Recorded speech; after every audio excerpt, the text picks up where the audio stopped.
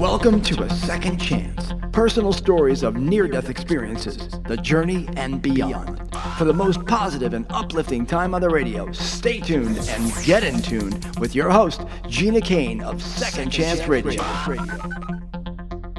Welcome to A Second Chance podcast. I have with me here the author of the book, Redefine Rich, Matt Ham, and I'm very excited to share his story and some of his past that has happened before he wrote the book. So welcome, Matt. Thank you so much for giving us your time today.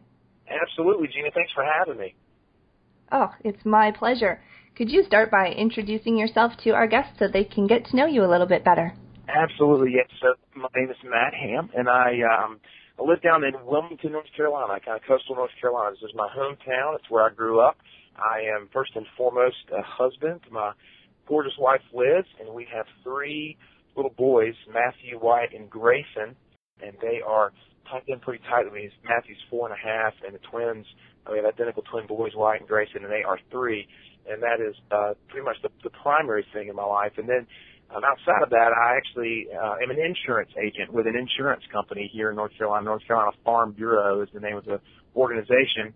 And as you mentioned, about 2 years ago, I began feeling this kind of calling or whisper, however you want to refer to it, to write a book, which I have said many times was crazy in and of itself, but nonetheless, here we stand a couple of years later, and Redefine Rich was published just a few months ago, and it's been a really exciting journey seeing that book and that message come to life, and there's a lot of really cool things going on with it.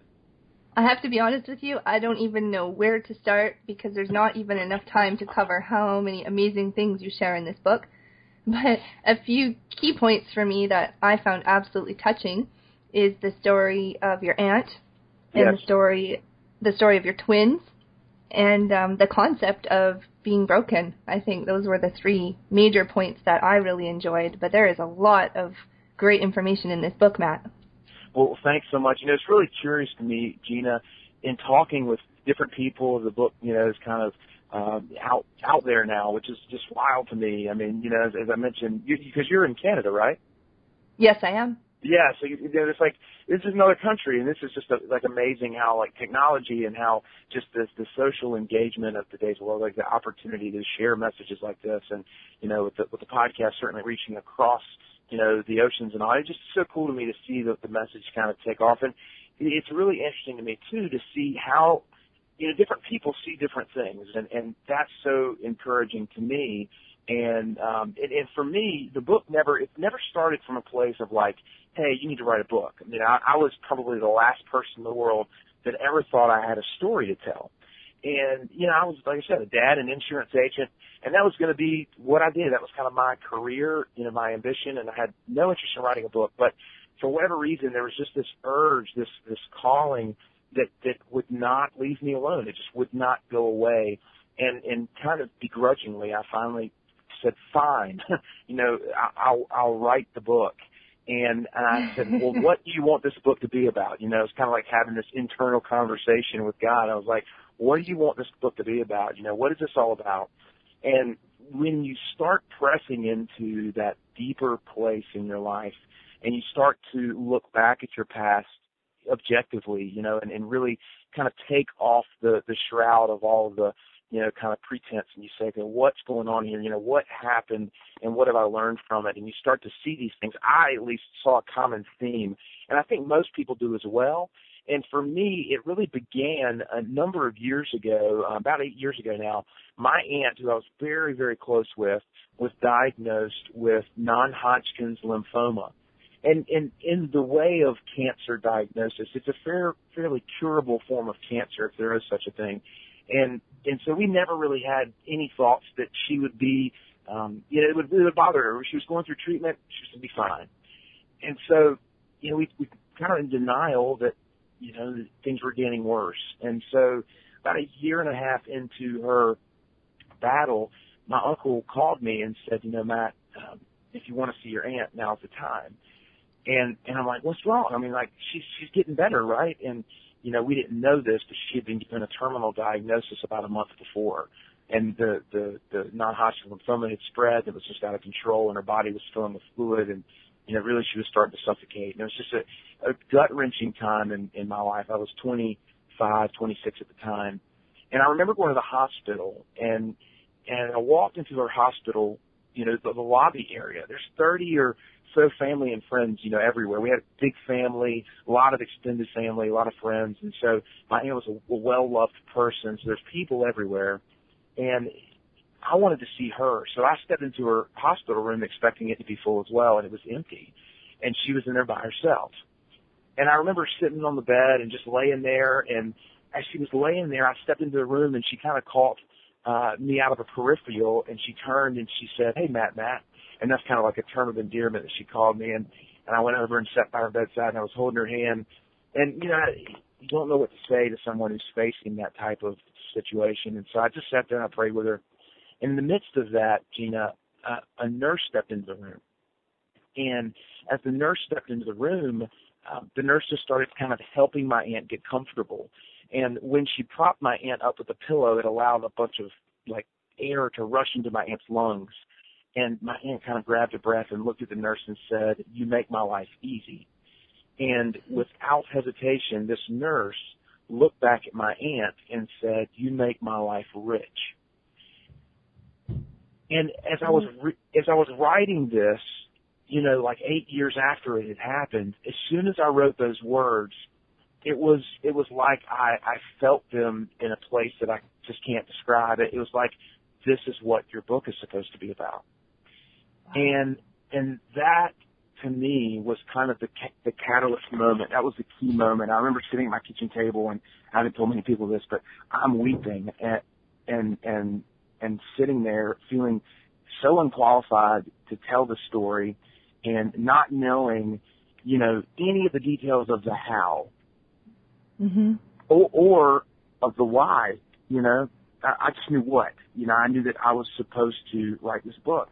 And so I just started being obedient to that and started pressing into that place.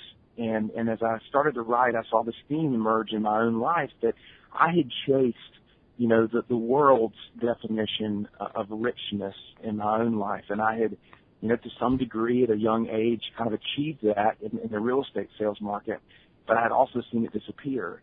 And I've seen a number of family, extended family members and friends and business associates that had just, money in a really terrible way kind of controlled their life.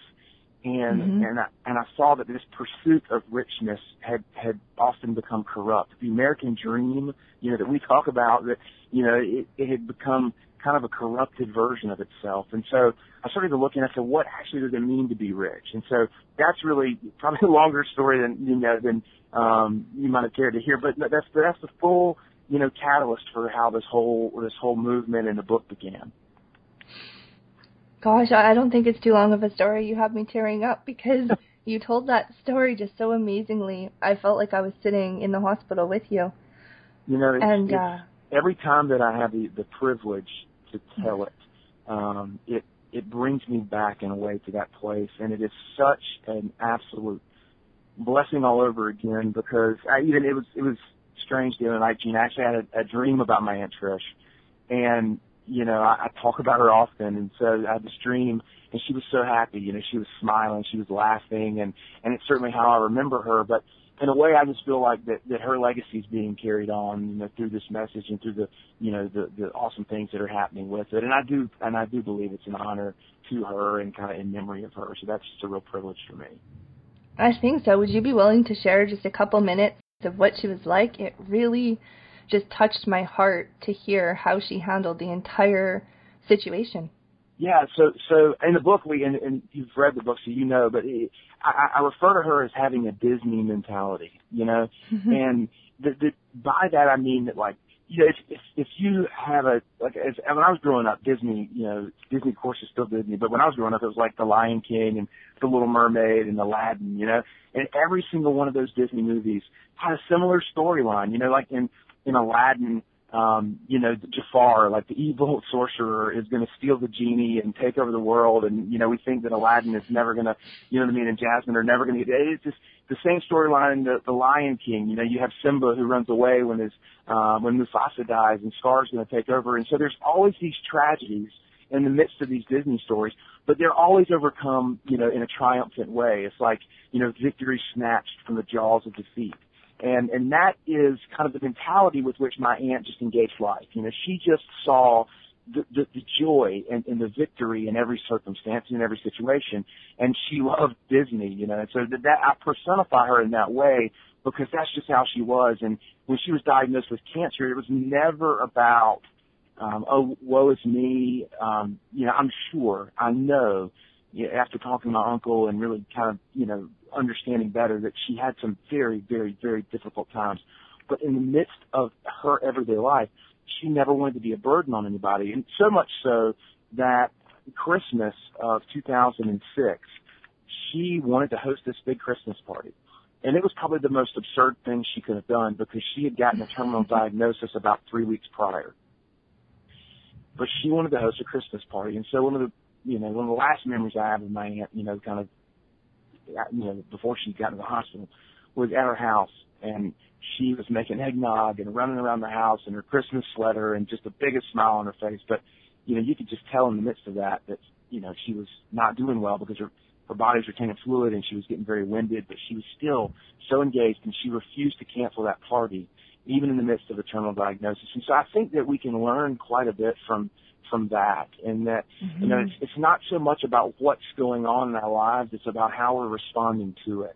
And so a lot of the things when I'm working with people or talking to groups or whatever it is I'm doing, I just encourage them, to really think about it. Now listen, if there's one common thing in all of our lives, it's adversity. We're going to face adversity. We're going to face challenges, and some are more difficult than others, but we all have the ability to choose how we respond in the midst of that adversity. And I think that's really the kind of key point that kind of echoes the sentiments of Viktor Frankl in his book, Man's Search for Meaning.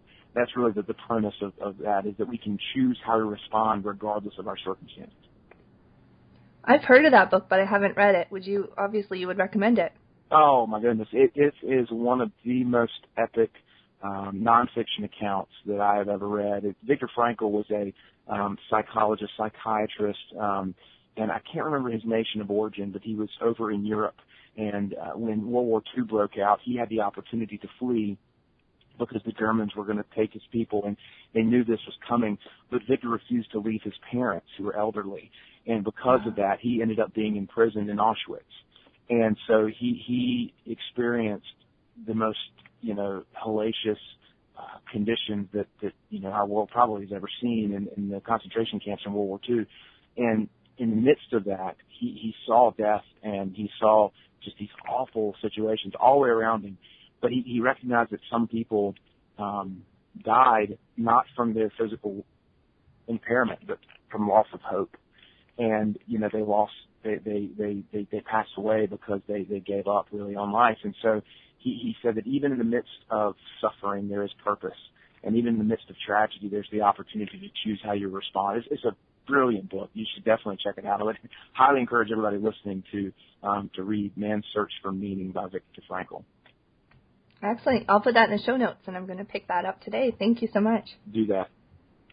So where did your journey continue from here? You found the name of the book very organically, and then Yes. You sat down and you just started to write? Yeah, well, it was, so the words really were what stuck with me. You Make My Life Rich. And so You Make My Life Rich was the working title of the book for the longest time. But, for whatever reason, as the journey continued, I really just started asking people, what does it mean to you to be rich? What does it mean to you to live a rich life? And as I pursued that, I started to see some kind of commonalities among people and common themes that emerged in, books I was reading and just experiences that I was having. And so the book kind of came to life in a very, organic way. It's like the things around me and the stories of my past and the relationships in my life. I was looking at these things through a new lens. It's like my eyes were being transformed because I had changed the way that I viewed this word rich. And so I started to see these rich experiences in so many things. And really and truly, Gina, as you know, you've read the book, it boiled down into 4 principles. You know, I'm a fairly simple learner. I think that, you know, I like and wanted to provide something that would be easy to retain for folks. And so we came up with an acronym, RICH, RICH, that was a 4-part, 4-principle acronym that really highlighted these different principles that I was seeing in the lives of the people that I encountered. It's beautiful. Would you like to share those with our audience? Yeah, sure. So the R is really where the journey begins for all of us, and the R in the acronym is recognize you're broken. And you mentioned in the intro that was something that really stuck with you, and knowing your story, having talked with you, and you know that is such a key thing for so many folks, because I think the refusal or, you know, when we are in denial that something about us is broken, we really start to set up ourselves to fail, because we feel like by our own power and by our willpower we're going to be able to kind of overcome anything and everything. And I think that in the midst of searching for what it means to live a rich life, the play on that is that, you know, in a financial sense, you would not aspire for great wealth if you already had it. And so you have to recognize that you, in fact, don't have any money, or you are broke. And so in a personal sense, when you start to look at your life, you have to say, look, there are things that are broken. Like, there are things that, you know, I have struggled with. There are situations or circumstances, there are things in my past, you know, I have been broken, I am broken, and it's a continual process. And it's not necessarily the brokenness that we focus on or need to focus on, rather the healing that comes from processing that brokenness well. And I talk about, I use the language of like wounds and scars, you know, and like in pop culture, you know, there's songs that talk about the scars of the past and the scars of love that remind us and all that. And I think so often, like, we look at our scars being ugly, and we look at scars as being a place where we were wounded. Mm-hmm. And the shift in perspective is rather than seeing our scars as places of brokenness, we need to see our scars as places of healing. And the body tells us this naturally. In our natural environment, is screaming at us. It's like, you know, the body will heal in many ways, you know, and we can, and it will. It takes time, you know, and it is painful, but the healing process does happen in the natural world, and I think it can happen, you know, emotionally. I think it can happen spiritually. I think it can happen in interpersonal ways. So in all of those things, I think that we can learn great lessons there. But yeah, that's really where the brokenness principle, that's where it starts. And you know, there's a lot of different ways we go about, you know, talking about that in the book, but it boils down to, like I said earlier, it's not the fact that we are broken, it's in fact how we respond. And so kind of the question is, you know, it's really difficult, but like, look at the broken places. And I think that, you know, I was talking with a pastor and author, a guy named Brian Laritz, and I think he gets this maybe from C.S. Lewis, but he said that it's often that our greatest passion is birthed out of our greatest pain. And our greatest. Sorry, I just want to make sure I heard that right. Yeah, our greatest passion is often birthed out of our greatest pain.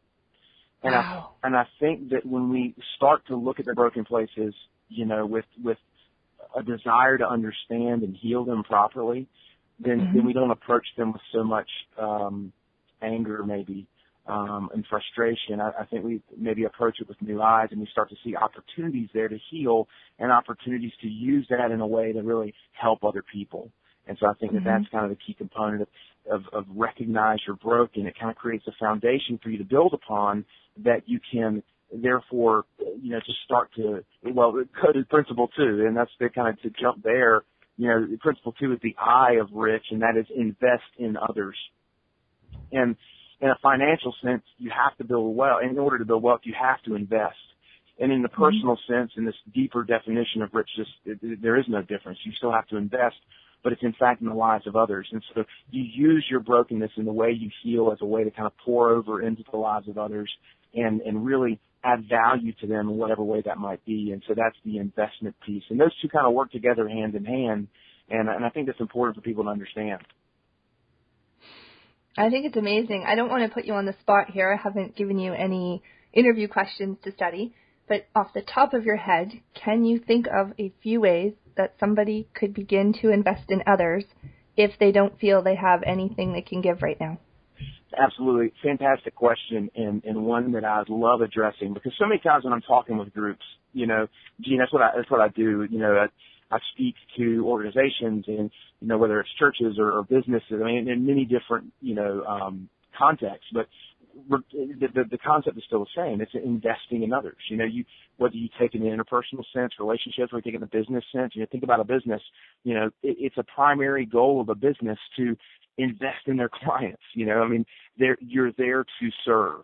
And so I think that concept is true, whether it is, like I said, personal or professional. But, so often when I'm talking with people, back to your question, they say, I can't invest in somebody else. I don't know how. I don't have any money. I'm already busy enough. I don't have any time. And so, time and money are generally the two best ways I think you could invest. And most people say, I don't have either one of those, so I can't invest. And so they don't do anything. And we talk about this in the book, and I try to provide, because listen, I'm very practical. It's one thing to talk about great ideas. It's one thing to kind of have ideas about things, but it's another thing to put them into action. And so with the book, hopefully you saw this, and I really try to encourage people like, hey, here's something that you can do today. And here's something that you can do right now to invest in someone else. And we talk about it in the book, and it's very simple. People are like, that's just silly, but it's smiling. Like, smiling more, I think, is one of the greatest gifts that we can give someone is a smile. When you genuinely learn the art of smiling, smile when you talk, and it's one of those things, as you practice it, you find that your mood just it increases, and you start to focus more outwardly than inwardly. And when you're smiling, your eyes just open and they light up, and it's just an engaging thing for people. And I don't know if you've been this way, but if you're having a bad day and you encounter somebody that's making, they're laughing or they're making you laugh or they're smiling at you, it's hard not to smile back. And so the smiles are contagious. And I think that, smiling is a very simple way that you can just be mentally focused on the fact that you can, change how you feel by the way that you act. And if you start acting in a way, that encourages that, I think it's just empowering. And so we talk about smiling, and then I talk about another thing that I like to do. I'm from the South, and everybody's like, oh, that's just a Southern thing. But I love holding doors for people. I often find myself, I'm going into a convenience store, whether it's my office building or we're going into a restaurant, I try to kind of run ahead of the crowd, grab the door and hold it open, and just as a way to say thank you, and as a way to invest in someone else.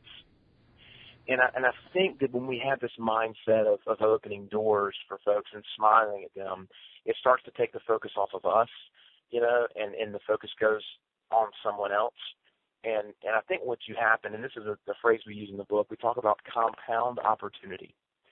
And with investing in the lives of, with investing financially, you take advantage of what's called compound interest, money upon money. And in a personal sense, you invest and it yields compound opportunity. And these are the opportunities that occur simply because you choose to invest in someone else. And what you'll see is that, as you hold the door for someone, as you smile at someone, an opportunity will present itself to have a conversation. And you just never know where that might lead. There's a fantastic story I saw online the other day about a young, he was a high school age student. He was being bullied quite a bit at his school, and he actually moved schools after the death of his father. And he became intentional about holding doors for people at his school, and in the midst of being bullied. Wow. And he just did that as a practice every single day. He said, I'm going to hold the door for everybody. And everybody started saying, hey, thank you. And at first they were kind of making fun of him, but he just kept doing it. And he actually was voted prom king in a brand new high school later that year. And he became one of, the most, popular in the sense, not for the sake of popularity, but people just were attracted to him because he invested in them. And now this young guy, his name has slipped my mind. It's on my blog. That maybe if you'll email me, Gina, I'll send a link. Sure. But this young boy, he now like speaks to his classmates, like he's become a speaker, and it's just opened so many doors for him to explore this side of, you know, investing in others, and it's just cool to see. And so I think that those are very simple things, but at the same time very powerful. That is so amazing. Can you share with us your blog and some of your contact information if our guests would like to find you? Yeah, absolutely. So all of my blog and everything, you know, is at mattham.com. It's my name. It's MATTHAM.com. There's only one M on Ham. People get that confused sometimes, but one M on Ham. It's MATTHAM.com. I do a weekly blog. I do a weekly podcast as well. The same title as my book, Redefine Rich, but all of that contact information is there. And there's nothing more that I love. It's just connecting with people, like you and I, Gina. I mean, you know, when you ordered the book and we just had the opportunity to kind of exchange conversation and learn more about your story, like that's just how this message and how this movement has kind of grown very organically, and it's just very cool to see, you know, it kind of started to take root in different areas. Oh, I absolutely love it, and I love your book. I'm holding it in my hand right now. It's a beautiful looking book, and there's a great wealth of information in here. Very cool, very cool. Thank you so much. So I do wish we'd had more time to discuss everything that's in this book, but hopefully people can pick up their own copy, and they can get that from your website or from Amazon? Yeah, absolutely. It's on the website and on Amazon as well. And, you know, and I would encourage folks, you know, there's two more principles. So it's kind of a cliffhanger. I love that. There's two more principles that make up the C and the H. And so if anyone, you know, is curious and wants to check that out, feel free to contact me, and certainly we can, you know, provide some more resources and information, you know, to folks to help them really dig into this. That is wonderful. Is there anything that you would like to share with us or leave as some parting advice? You know, one of the things is that I often run into this dichotomy, because people see the book Redefine Rich and they're like, oh, what is it, not important to make money? And this book and this message, it has very little to do with downplaying the importance of money. If anything, it's the other side. I think money is important, and we need to understand that it's about its position. And so I fully believe that everyone has the opportunity and capacity to live a rich life. It just sometimes needs redefining so we can get a better grasp on what it is that we're pursuing. As we say, clear definitions, you know, lead to clear answers. And so sometimes in our life when we're struggling or wondering how to change, you know, maybe we just need some new perspective. Maybe we need to redefine a few things in our life, and that can be, you know, everything we need. That is beautiful. Somewhere I heard that your business growth will be in proportion to your personal growth. So would it be a fair assumption that if you can start from that place of realizing where you're broken and put in the work to do the growth, that you would eventually earn more money? You know, I do think, I don't think that it's a promise. I mean, I wouldn't say that, like, if you grow personally that it automatically makes you make more money. But I do feel like that, you know, because I'm not a fan of kind of the prosperity, you know what I mean, that type of mentality, because like I said, I in my own life have experienced challenges financially. But I will say this, is that you cannot be professionally successful and personally miserable. Mm-hmm. I think that those two will collide at some point in time. And I have interviewed way too many retirees who get to the end of their life, their marriages are broken, their relationships are strained, and they say, I did all of that for this. Yeah. And so I think that if we focus on the personal development side, if we focus on that personal internal richness, it frees us up in the professional space. And I think that in turn will lead us, and I think that the perspective we have will eventually lead us to kind of this greatness and this prosperity. But, you know, again, it's a process, you know. It's not there are no easy answers. There are no quick fixes. You know, it's a journey that we each have to go on, and for some folks it just takes longer than others. Wow, great advice. Thank you so much, Matt Ham, author of Redefine Rich. I definitely appreciate you taking the time to share your story with us today. Absolutely, Gina. Have an awesome day, okay? You too. Take care. Bye-bye. Thanks for tuning in to Second Chance Radio. Personal stories of near-death experiences, the journey and beyond. For the most positive and uplifting time on the radio. So tune in again with your host, Gina Kane of Second Chance Radio. Second Chance Radio.